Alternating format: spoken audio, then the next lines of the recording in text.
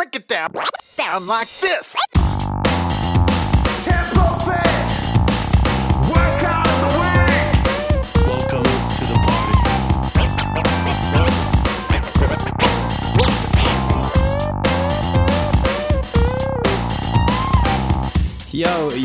Yo, welcome along everyone to Tempo Fit Workout of the Week. My name is Hayden Sherman and you are tuned into another episode of the show where we go through a workout, we explain the whys, the hows, and we let you get out there and crush it. So this podcast is designed to be around about 15 minutes, which for most people is around about the right amount of time to warm up for your workout. Now this week's workout is a big one, it's a doozy. So potentially this week's workout, you might only do a kilometer and then dive straight on into it. So if that is you, if you're already doing your warm up, you might just want to hit start at some point during the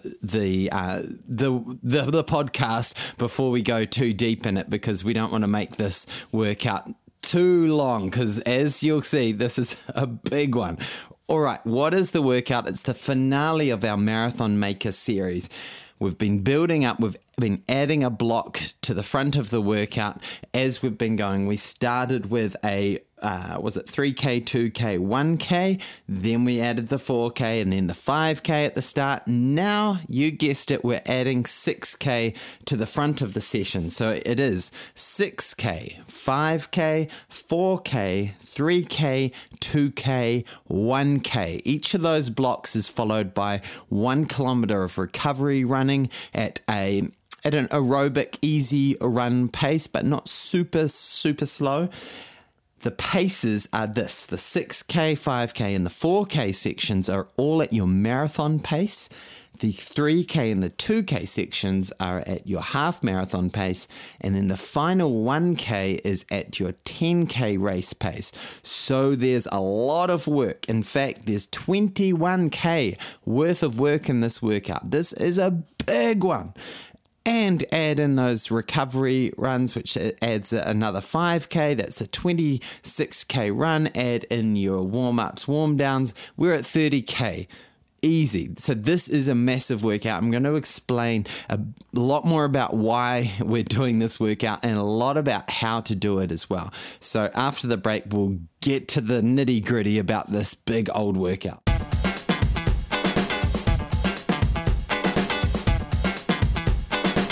All right, so why are we doing this workout? Simply because humans are a little bit crazy. We do crazy stuff. And I know that's probably not the answer you wanted to hear as you're getting ready to do this session yourself. But I sort of wanted to frame this because why do we do big challenges in training? Why do we do things like marathons and ultra marathons and trying to run personal bests and pushing ourselves when all of this stuff really doesn't matter? Sure, it helps our health to a certain extent. If you push it too far, it can be detrimental to your health. So why do we do it? Why do we do these big challenges? And I think it's because we need them. We, as human beings, we need them because it's a chance for us to practice going through hard times. It's a chance to practice discipline, perseverance, dealing with pain and discomfort. They provide that training for life. So a workout like this provides amazing training for a marathon. Like this is like the perfect workout to do, say, 2 to 3 weeks out from your key marathon.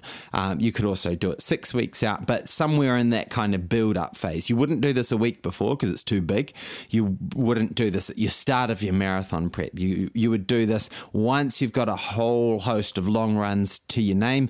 You've built up that mileage. You're comfortable with the distance. Now we start adding that speed to the mix, and we see if you can still turn it on after 30K of running and run that 1K hard at 10K race pace. So it's perfect practice for the marathon.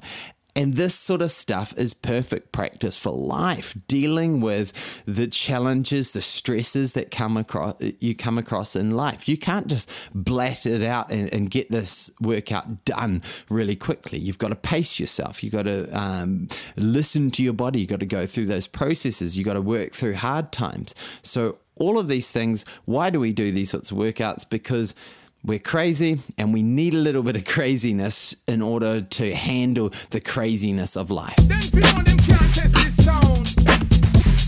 All right, so now that we've affirmed that we're crazy, how do we exactly tackle it? What are some tools that we can use to tackle this? So first of all, as I mentioned, you've got to treat this as your long run for the week.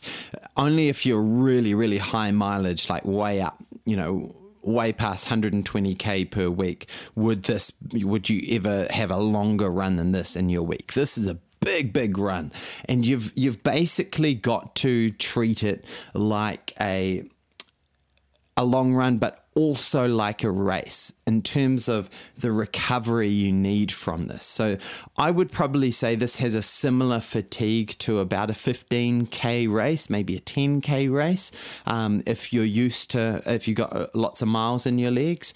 But this is a demanding workout that's going to require at least a week to recover from. And so the following days after this, particularly those first 3 days, but also up to about 10 days out, you need to have those days light. You need to have lots of recovery planned for that, lots of intentional active recovery.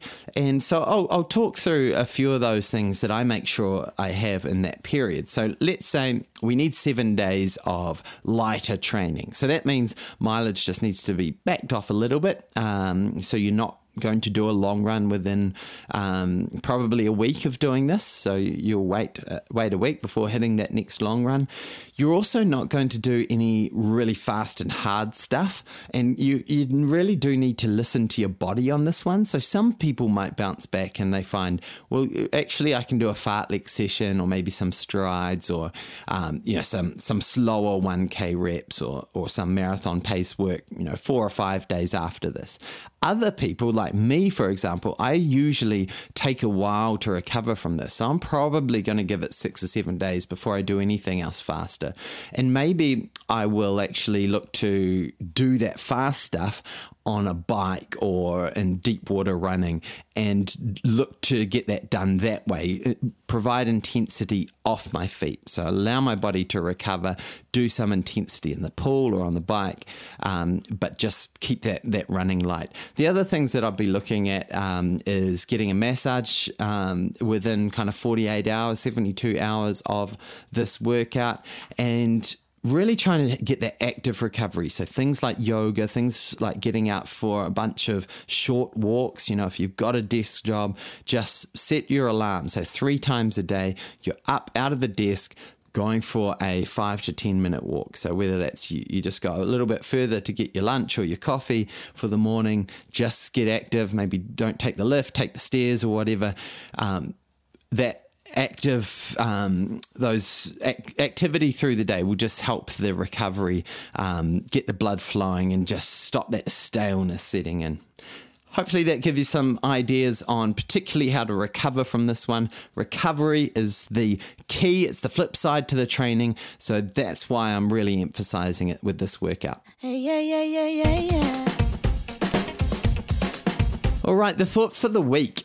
And for those, some of you may already be into your workout for the week. If you're doing this in your warm-up, you might have finished already your 1 or 2K warm-up. So if that's you, hope the workout's going well and that you're pacing yourself really well. But the thought for the week, I wanted to talk about a really cool but taxing and tiring weekend that I've just had. So I do commentary here in New Zealand for Sky Sport on the athletics, and I've also done a little bit for triathlon. Now, it just happened this weekend. We had on one side of the island, we had the track and field champs Friday and Saturday, and then starting Sunday morning, we had the New Zealand schools triathlon champs and North Island triathlon champs on the Sunday. So it was a big day for me commentating, and I live on the west coast in Taranaki where the triathlon was. So I had to venture across the island, which is about 5.5 hour drive, and then do 2 days of commentary, jump in the car straight away. There were no flights that could handle my schedule, and then be back early for a triathlon the next morning. So it was a 3 big days of driving and commentating, but so good. And I wanted to just point out three lessons that, or maybe it's 4 lessons. Let's call it 4 lessons that I picked up from the New Zealand Track and Field Champs. And for a lot of these athletes, this is the big climax of the season. It's the one that they've been targeting all season long. And, you know, we had some incredible performances. There's probably, I don't know, about 10 athletes who have already booked their seats to Tokyo. Some you will expect to medal there, the likes of Valerie Adams and Tom Walsh, the shot putters. Also, the 2 hammer throwers, Lauren Bruce and Julia Ratcliffe, they're right up there in the world. Also, a triathlete called Hayden Wild. He followed me across the country and he won the 5,000 meters in a crazy time. Remember, we had him on in December of 2019, had him on the show. I think he solo ran 13:43 off the top of my head to win the 5,000 meter title, went and won the North Island Triathlon Champs 2 days later in Taranaki. So that was a pretty impressive feat. But the 3 stories I want to focus on are stories of what it means to be an athlete and really looks inside the psychology of an athlete and how to be patient with your body. So first of all, the first point I took away from Nationals was a win doesn't need to be gold. And so the 100 metres, senior 100 metres finished, and the top 2 were as we expected, and I'll get back to the top to the winner of the women's 100 metres. But in third place was a woman called Simone Tawhanai, and she has had a really good season. She's been up and coming. You know, she's been in the top 10 women in the country this season, but probably you would say a very small outside chance of getting that a medal. But she got the bronze, and I have never seen someone so emotional to win a medal at the national champs, and it was bronze. And it really showed to me that wherever your journey is at, the win for you doesn't need to be the gold. It can be a slight improvement on yesterday, or it could be a personal best, or it could be just running for 10 minutes non-stop because you've been injured, or this is your first run ever. So it's always relative, and it was just so cool to see that emotion and pure joy on display for winning that bronze medal. So that was amazing. Number 2 was that winner of the 100 metres, Zoe Hobbs. So she has been chasing the New Zealand record all summer long. She's been within a whisker all summer long. The New Zealand record was 10:32, set 25 years ago or so. And she's been within 0.03 or 0.02 of that time a couple of times this season. So she, in the final, her final race of the domestic season, this was her last chance, and the winds all day had been too strong. So they'd been a tailwind, but too strong to give her a legal time. But in the 100 metre final, she steamed away with the win, which she was expected to do. But just at that moment, the wind died off enough to be a legal time and give her a shot at that New Zealand record. And as it turned out, she equaled the New Zealand record. But to interview her afterwards, she's just absolutely stoked. And so the takeaway from that is be patient. You know, you might do a race expecting that this is the one, I've got the fitness to be my big breakthrough, and then it doesn't happen. And then the next one, you've got the fitness, all the conditions are right, this is the big one, then it doesn't happen. And you have these letdowns. But be patient, because the fitness is there, and sometimes you just need the pieces to fall into place for that big performance to happen. So always be patient, because that big performance is just around the corner, and it's hard to know which corner that is. But if you keep at it, it will come. And that really brings me to the second one. The third point is running rewards consistency. So there's a local athlete who I absolutely admire. His name's Shay Veach, and he's been more of a 400 meter runner. He did a fantastic dive to win a silver medal at last year's champs, sliding across the finish line on his back. This year, he was entered in the long jump, but also in the 100 meters. So he was one of the favourites to win the long jump, ended up winning it, and stoked, first national senior title, massive moment. And then 2 hours later, went to run in the 100 metre senior men's final.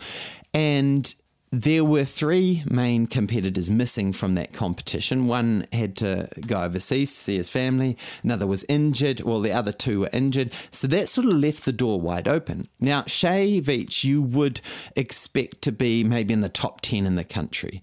You wouldn't have thought that he would be a favourite for a medal when those three other guys were here. Those other three guys were out. So then it was kind of like, maybe he could do it. But he just had the absolute run of his life. Massive personal best. It was an illegal wind boosting him along. But even with that wind, it still would have been a massive personal best when you adjust for that.